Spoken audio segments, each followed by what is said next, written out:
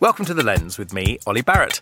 The Lens is a business in the community podcast. It's powered by Fujitsu and partnered by McCann. And this is a really special episode because, for those of you who don't already know, as well as being one of Britain's best-known brands, Boots is our Responsible Business of the Year. And I'm going to be interviewing their non-executive chair, Elizabeth Fagan. She is one of my guests today. My other guest is Jonah Obunike, who is the CEO and co-founder of Love for the Streets, which is a profit-for-purpose social change platform. We'll hear all about that. So I'm going to hear how a neuroscience student becomes a change-making entrepreneur. I'll hear about how a chemistry teacher becomes chair of one of the country's best-known retailers. And most of all, we're going to talk about partnerships. How do you put together meaningful partnerships that engage team members and customers and the wider community in a combination that can last literally decades? Let's get to the conversation.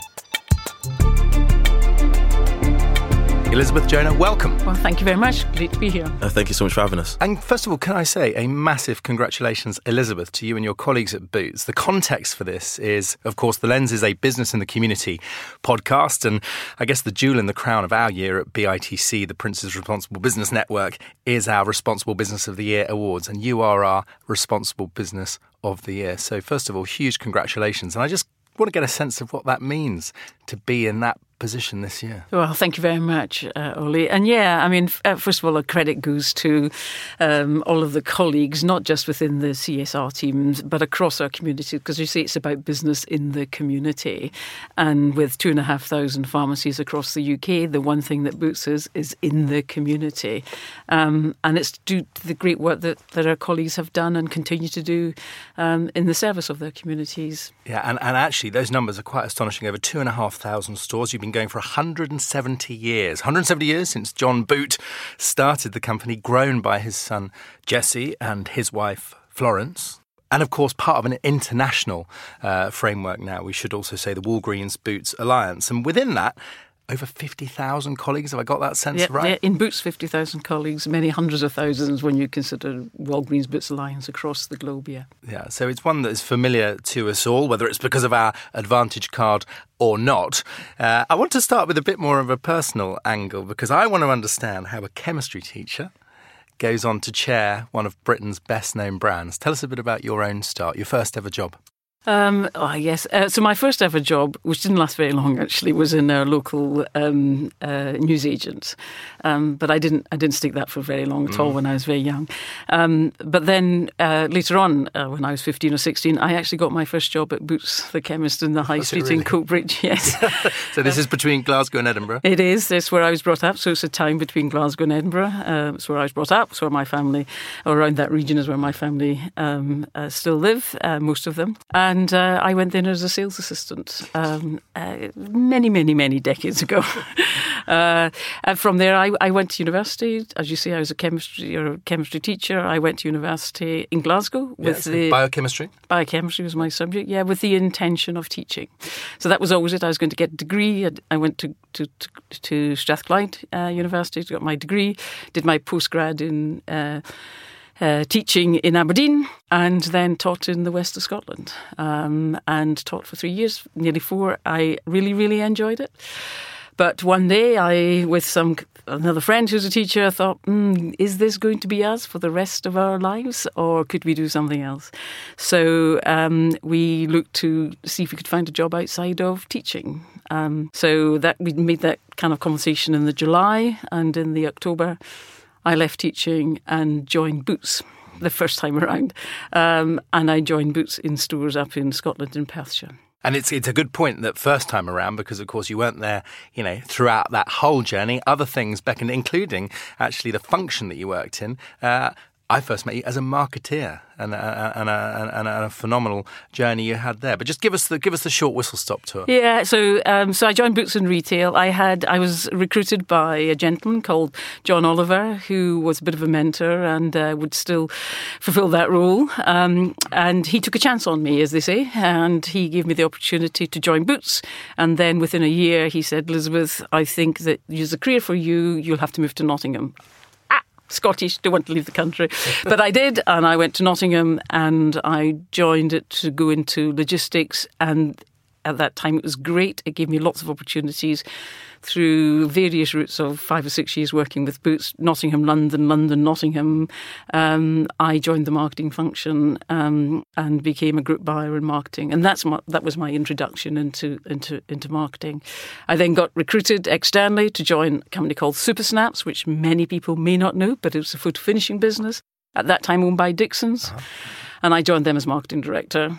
I then became managing director. The business got sold. I went with it, went back to Dixons, and I was at Dixons for nearly 14 years in a number of buying, marketing and general management roles. And so I would say I'm a marketeer stroke general management. And then 14 years ago, so there's something about 14 years, I joined Boots again as initially as the managing director for Boots Opticians. But as many people know, the business just after I joined went from being a public company to a private company. And when that transition happened, the executive changed and I was asked to become the marketing director for Boots, which I then did for 7 years before going on to do various roles, ending up 3 years ago as the managing director in the UK. And then about 14 months ago, I stepped down from that and became the chair. And that is my life story in 5 minutes. Brilliantly done. Fewer than 5 minutes. That's quite a roller coaster. I interview a lot of chief execs, and actually very few and chairs come from the marketing function. I wonder, do you have a theory on why that might be? I suppose I have always been a bit of a marketeer stroke general management, and I'm curious about how the business operates. So I think that I think has been demonstrated by my career, I think you have to be able to take yourself out of your discipline and come back in again. And through the past 20, 25 years, I've gone from marketing to general management to marketing to general management to general management again. So I think it's about your willingness to step outside of your discipline. And that's true of all disciplines, if I'm honest. I have a theory on this. It's not about the answer to my question, but actually you have a very deep understanding of your customer. And I think that has somehow fed into some of the partnerships that you have worked on. So there's a theory I'd like to explore, because when I look at the work that Boots does, you have a whole range of partnerships. Just give us a sense of that array and span. So we're talking about charitable partnerships then, and partnerships that work with us to help deliver our kind of community responsibility. I think that is true, and I believe that we set out when we're engaging with our partners, and actually this is true in commercial as well as in the charitable and social sector. We look to find relationships where there is a business and a community need on our part, where we can add value, and we look for partners who are in the same space. Macmillan is a really great example. Macmillan looked to support everyone living in the community with cancer, affected by cancer. We're in every community. So the early days of our relationship with Macmillan, which is 10 years old this year, it was all about how can we come together to make the sum of the parts for what we do in the community greater.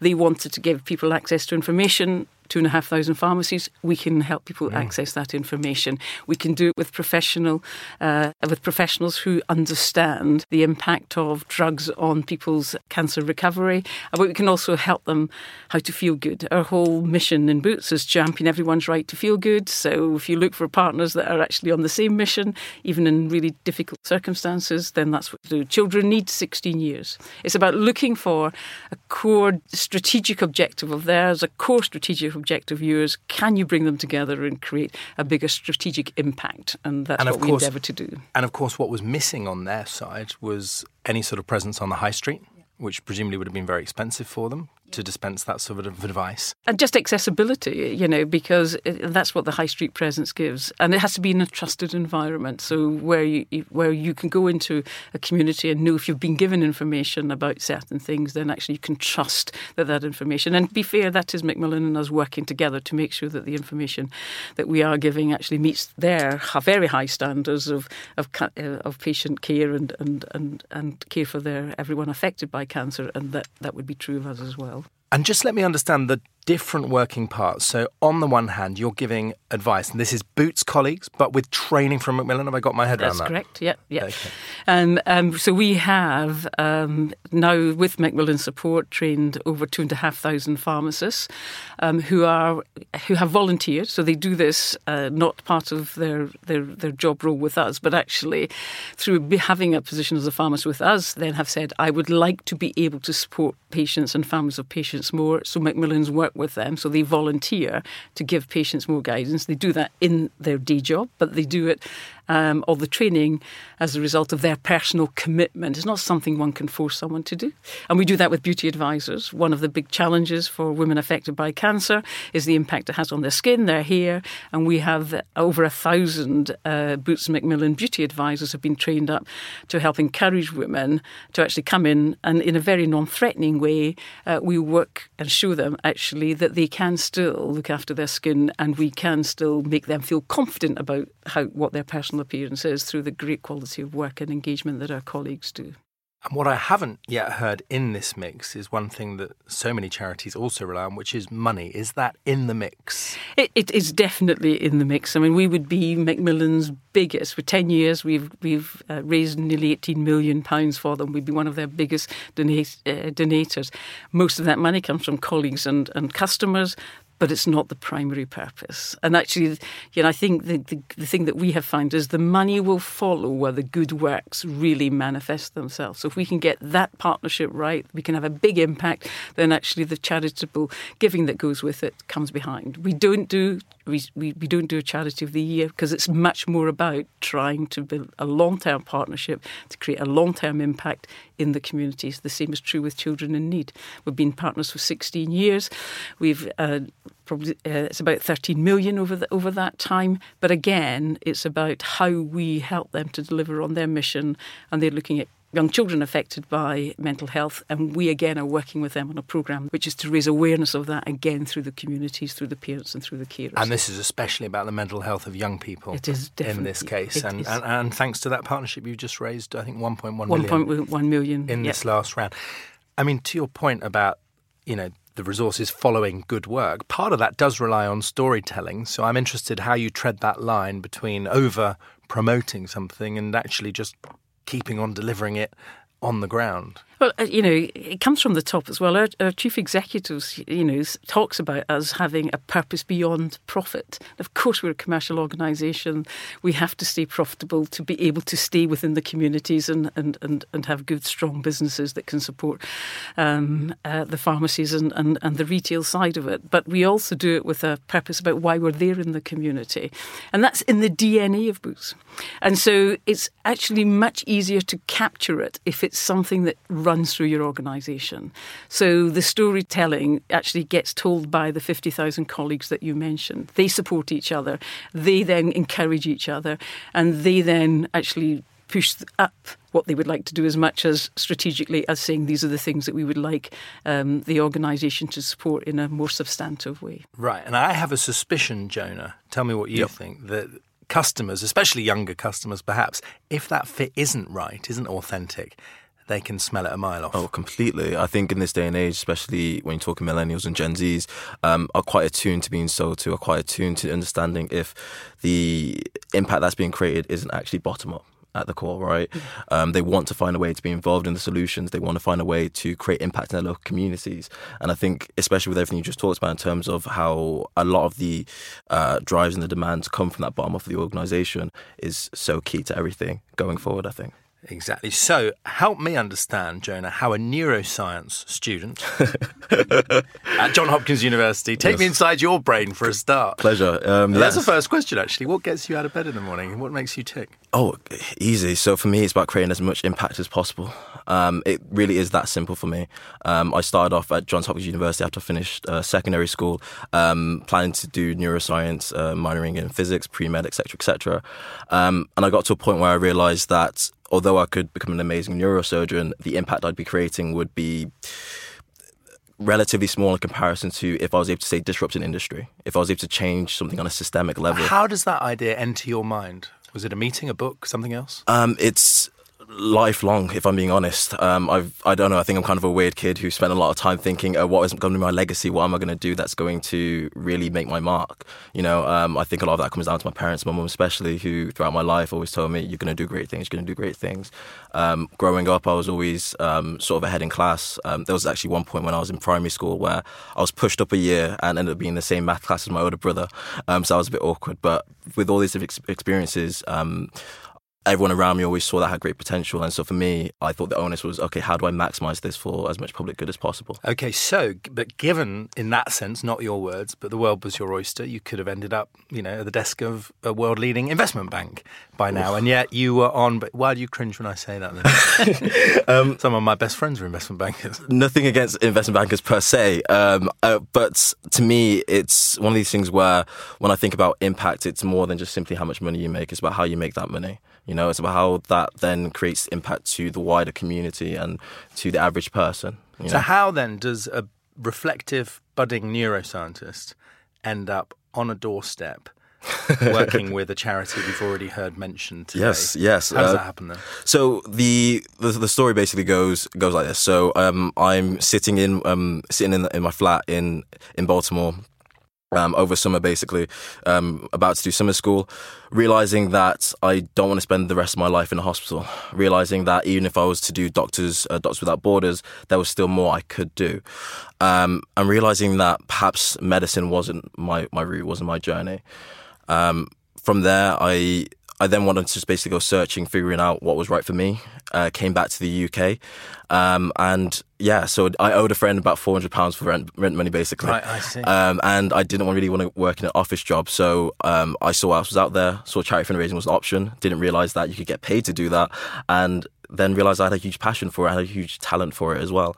If I remember correctly, at my peak, I actually raised over £16,000 in 6 days for Cancer Research UK. And that was going door to door. The experience itself was incredible. It's one of these things where I always tell people I loved what I was doing but hated how I was doing it.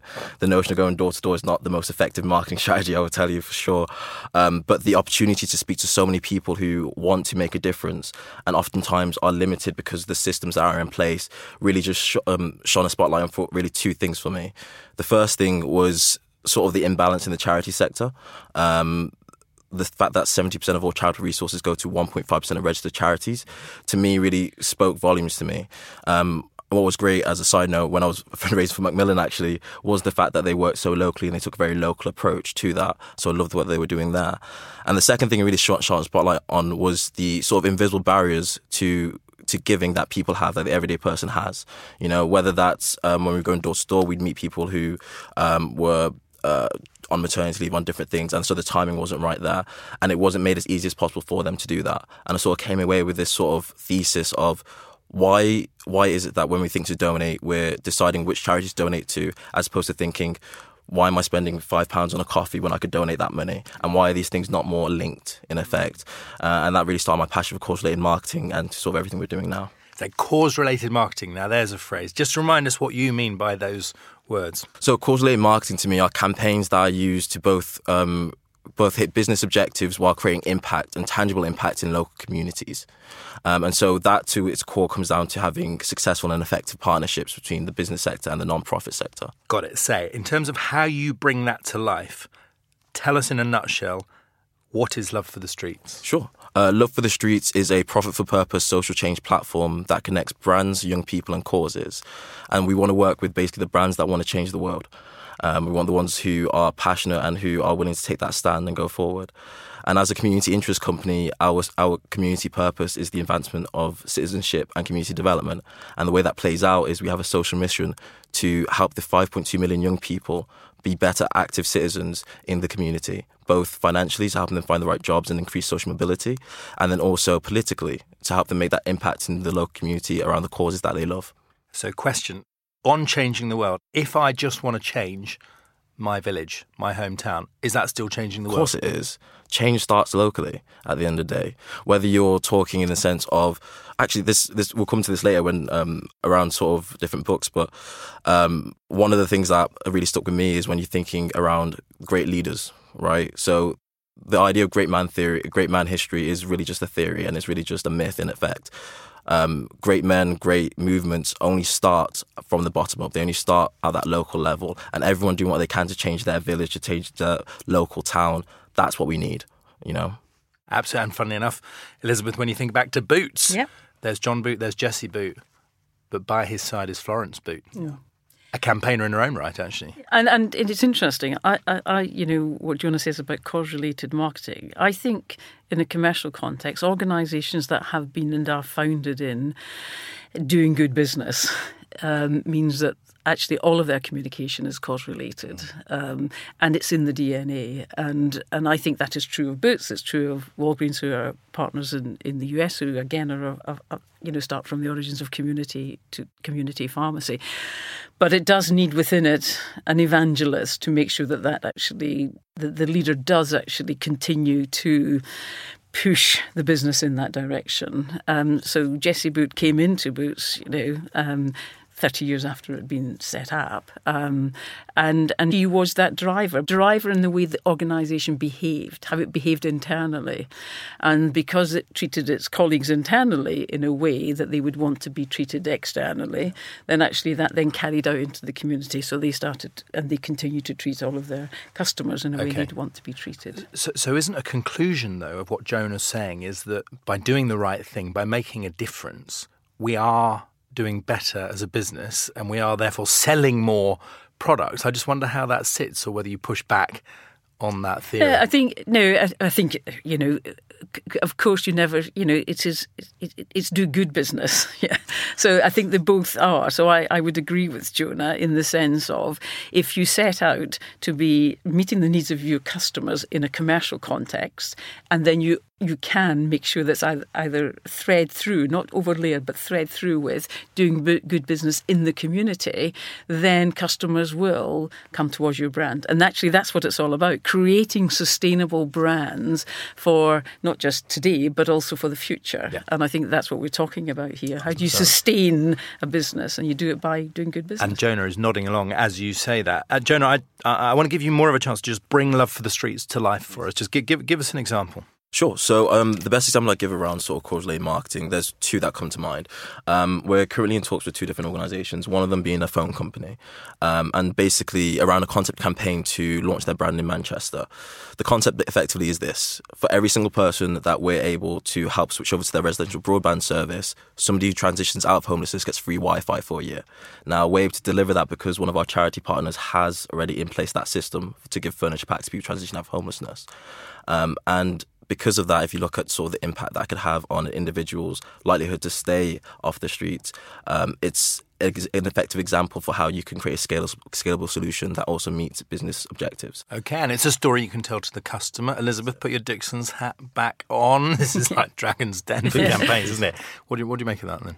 I think, again, it's just about creating the right kind of partnerships. And if it's deliverable, and people believe it's a deliverable, and the partnership makes sense. Mm-hmm. So people feel, as you've said earlier, Jonah, this is authentic. These people have come together because they see that they can make a difference. I think it then can have the impact, and it would be sustainable.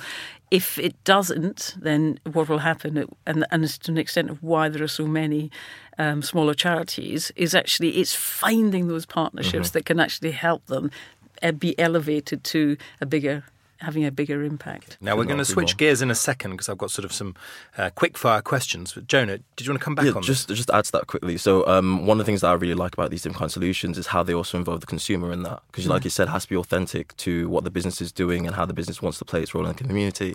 And I think having those solutions that allow the consumer through their purchasing, through the conscious purchasing, to know that they're creating impact, I think is very powerful. Yeah. You mentioned the storytelling aspect of it. It really gives that emotional connection to them to say, oh, by buying this, I've made this impact, and that direct one-to-one is powerful. So let me ask you a question, Jonah. You set this up or co-founded it as a community interest company, not a charity.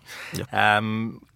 Just very briefly, I don't want to get into sort of geek speak, but tell us why you made that decision. At its core, what it came down to was the fact that as a community interest company, our duty as directors is to our community purpose. at the end of the day.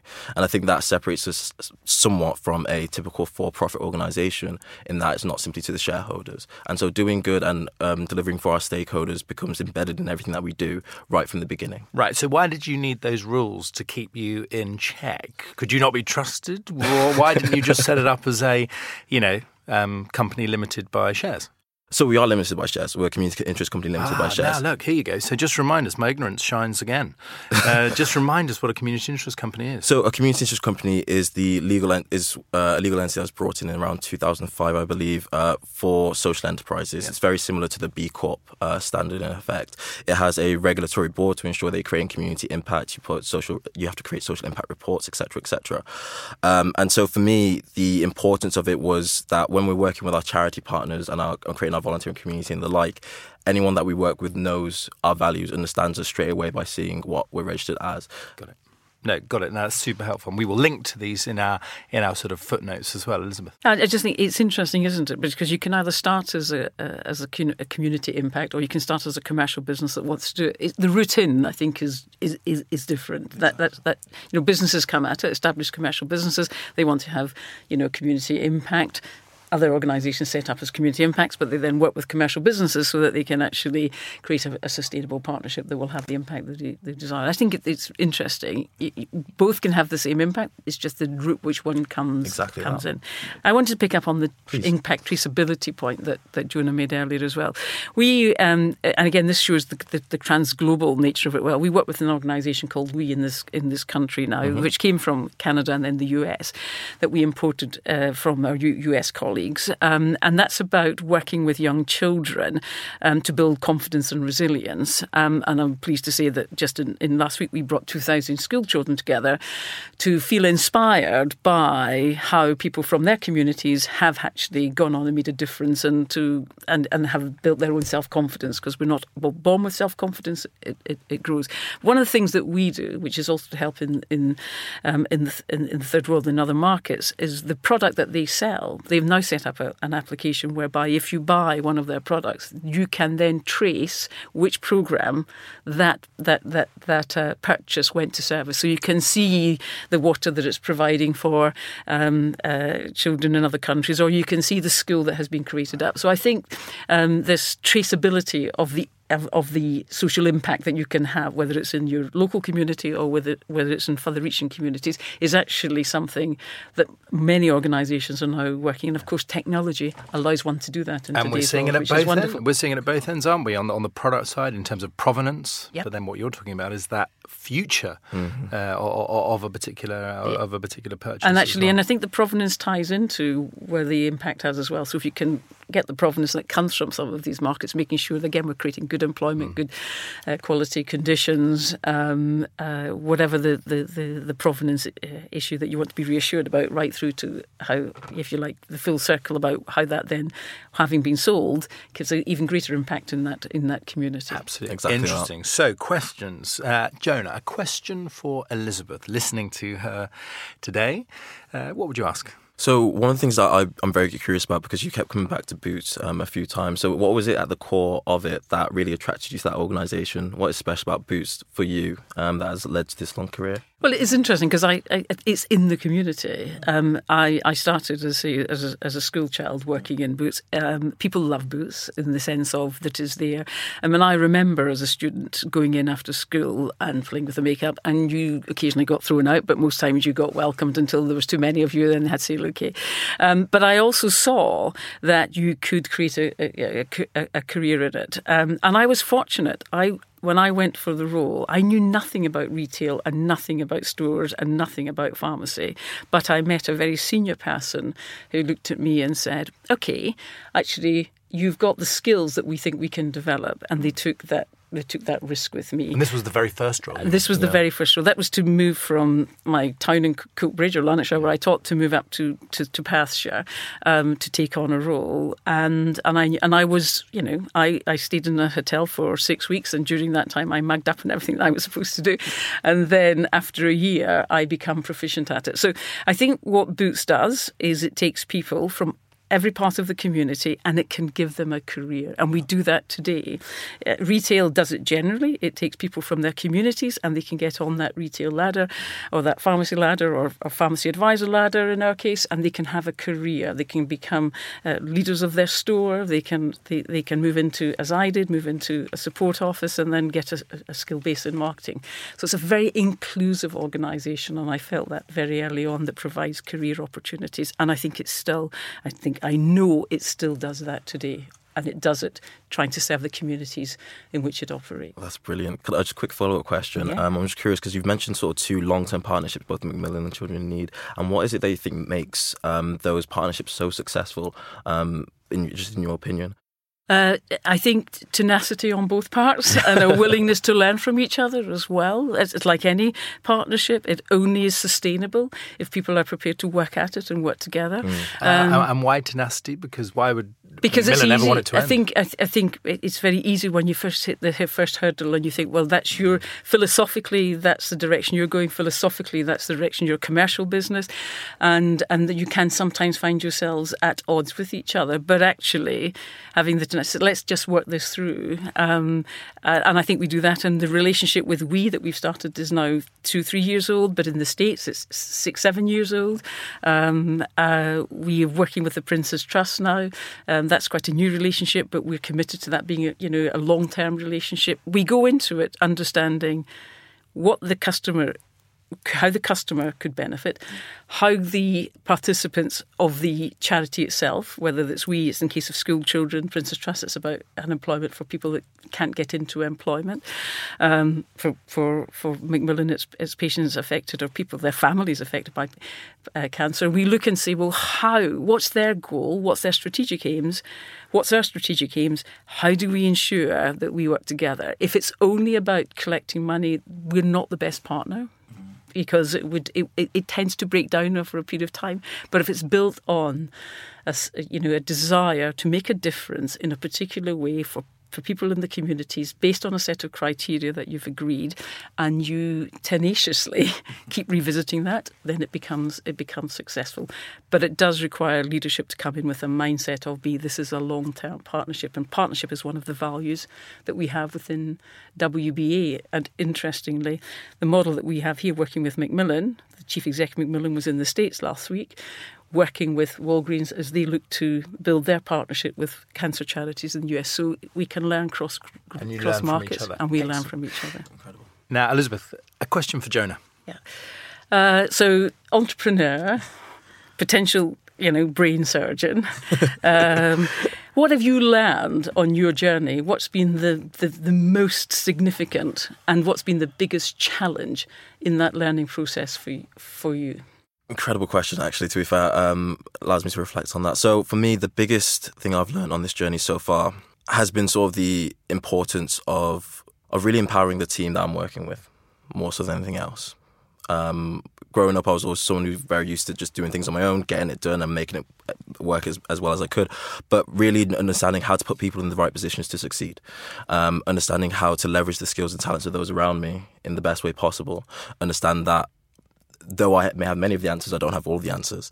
And having that sort of humbleness to listen when my team is giving me feedback that maybe I don't always want to hear. Great. And actually, I would say that most leaders go through that experience as well. So welcome to our world. No, great question, Elizabeth. I think you should be co-hosting this, to be quite honest. That was a zinger.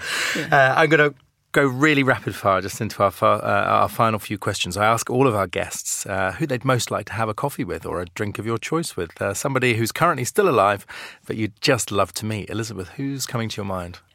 So I can answer that. It would be Annie Lennox. Yeah. I've been a fan since she was a tourist, through to Eurythmics, through to Annie Lennox, and she is just an amazing, talented woman, but has a great passion for changing the world as well. No, what a fascinating choice. And Annie, if you're listening, Elizabeth yes, is waiting. I'm available for coffee.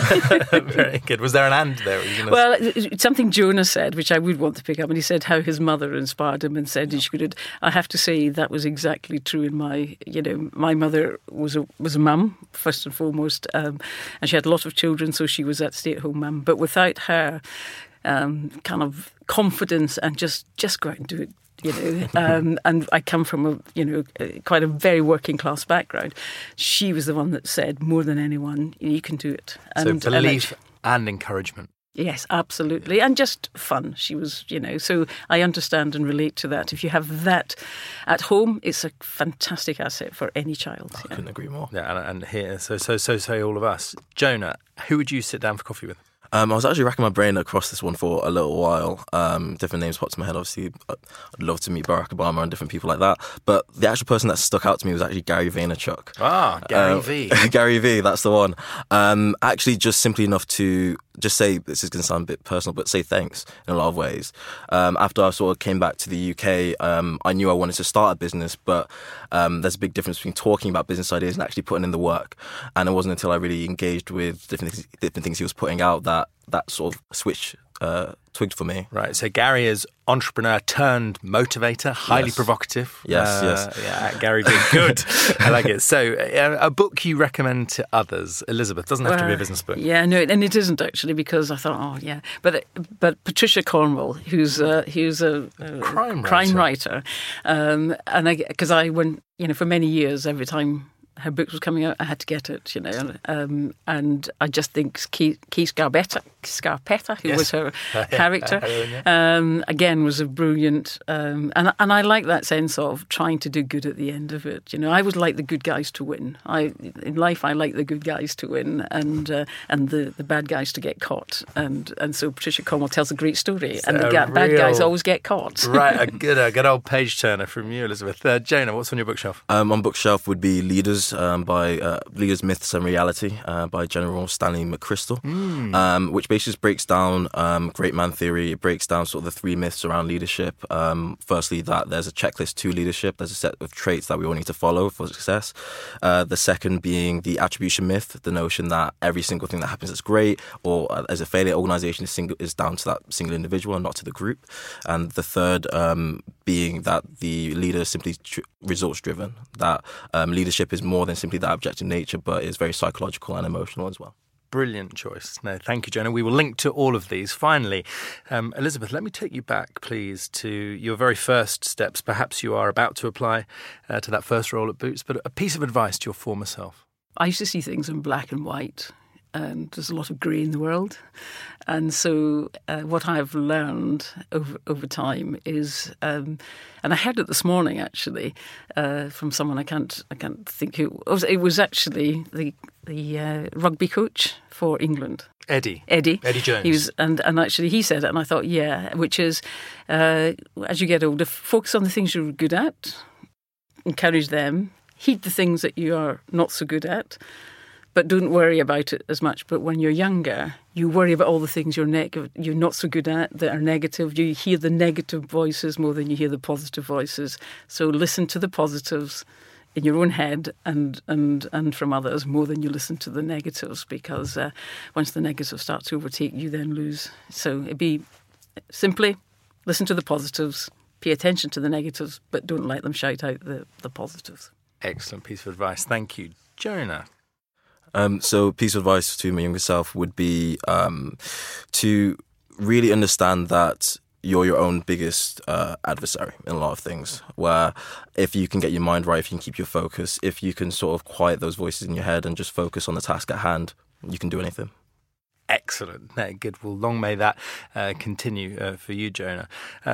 Elizabeth, Boots is the Responsible Business of the Year. Just give us a sense, because I get no impression at all that you are resting on your laurels.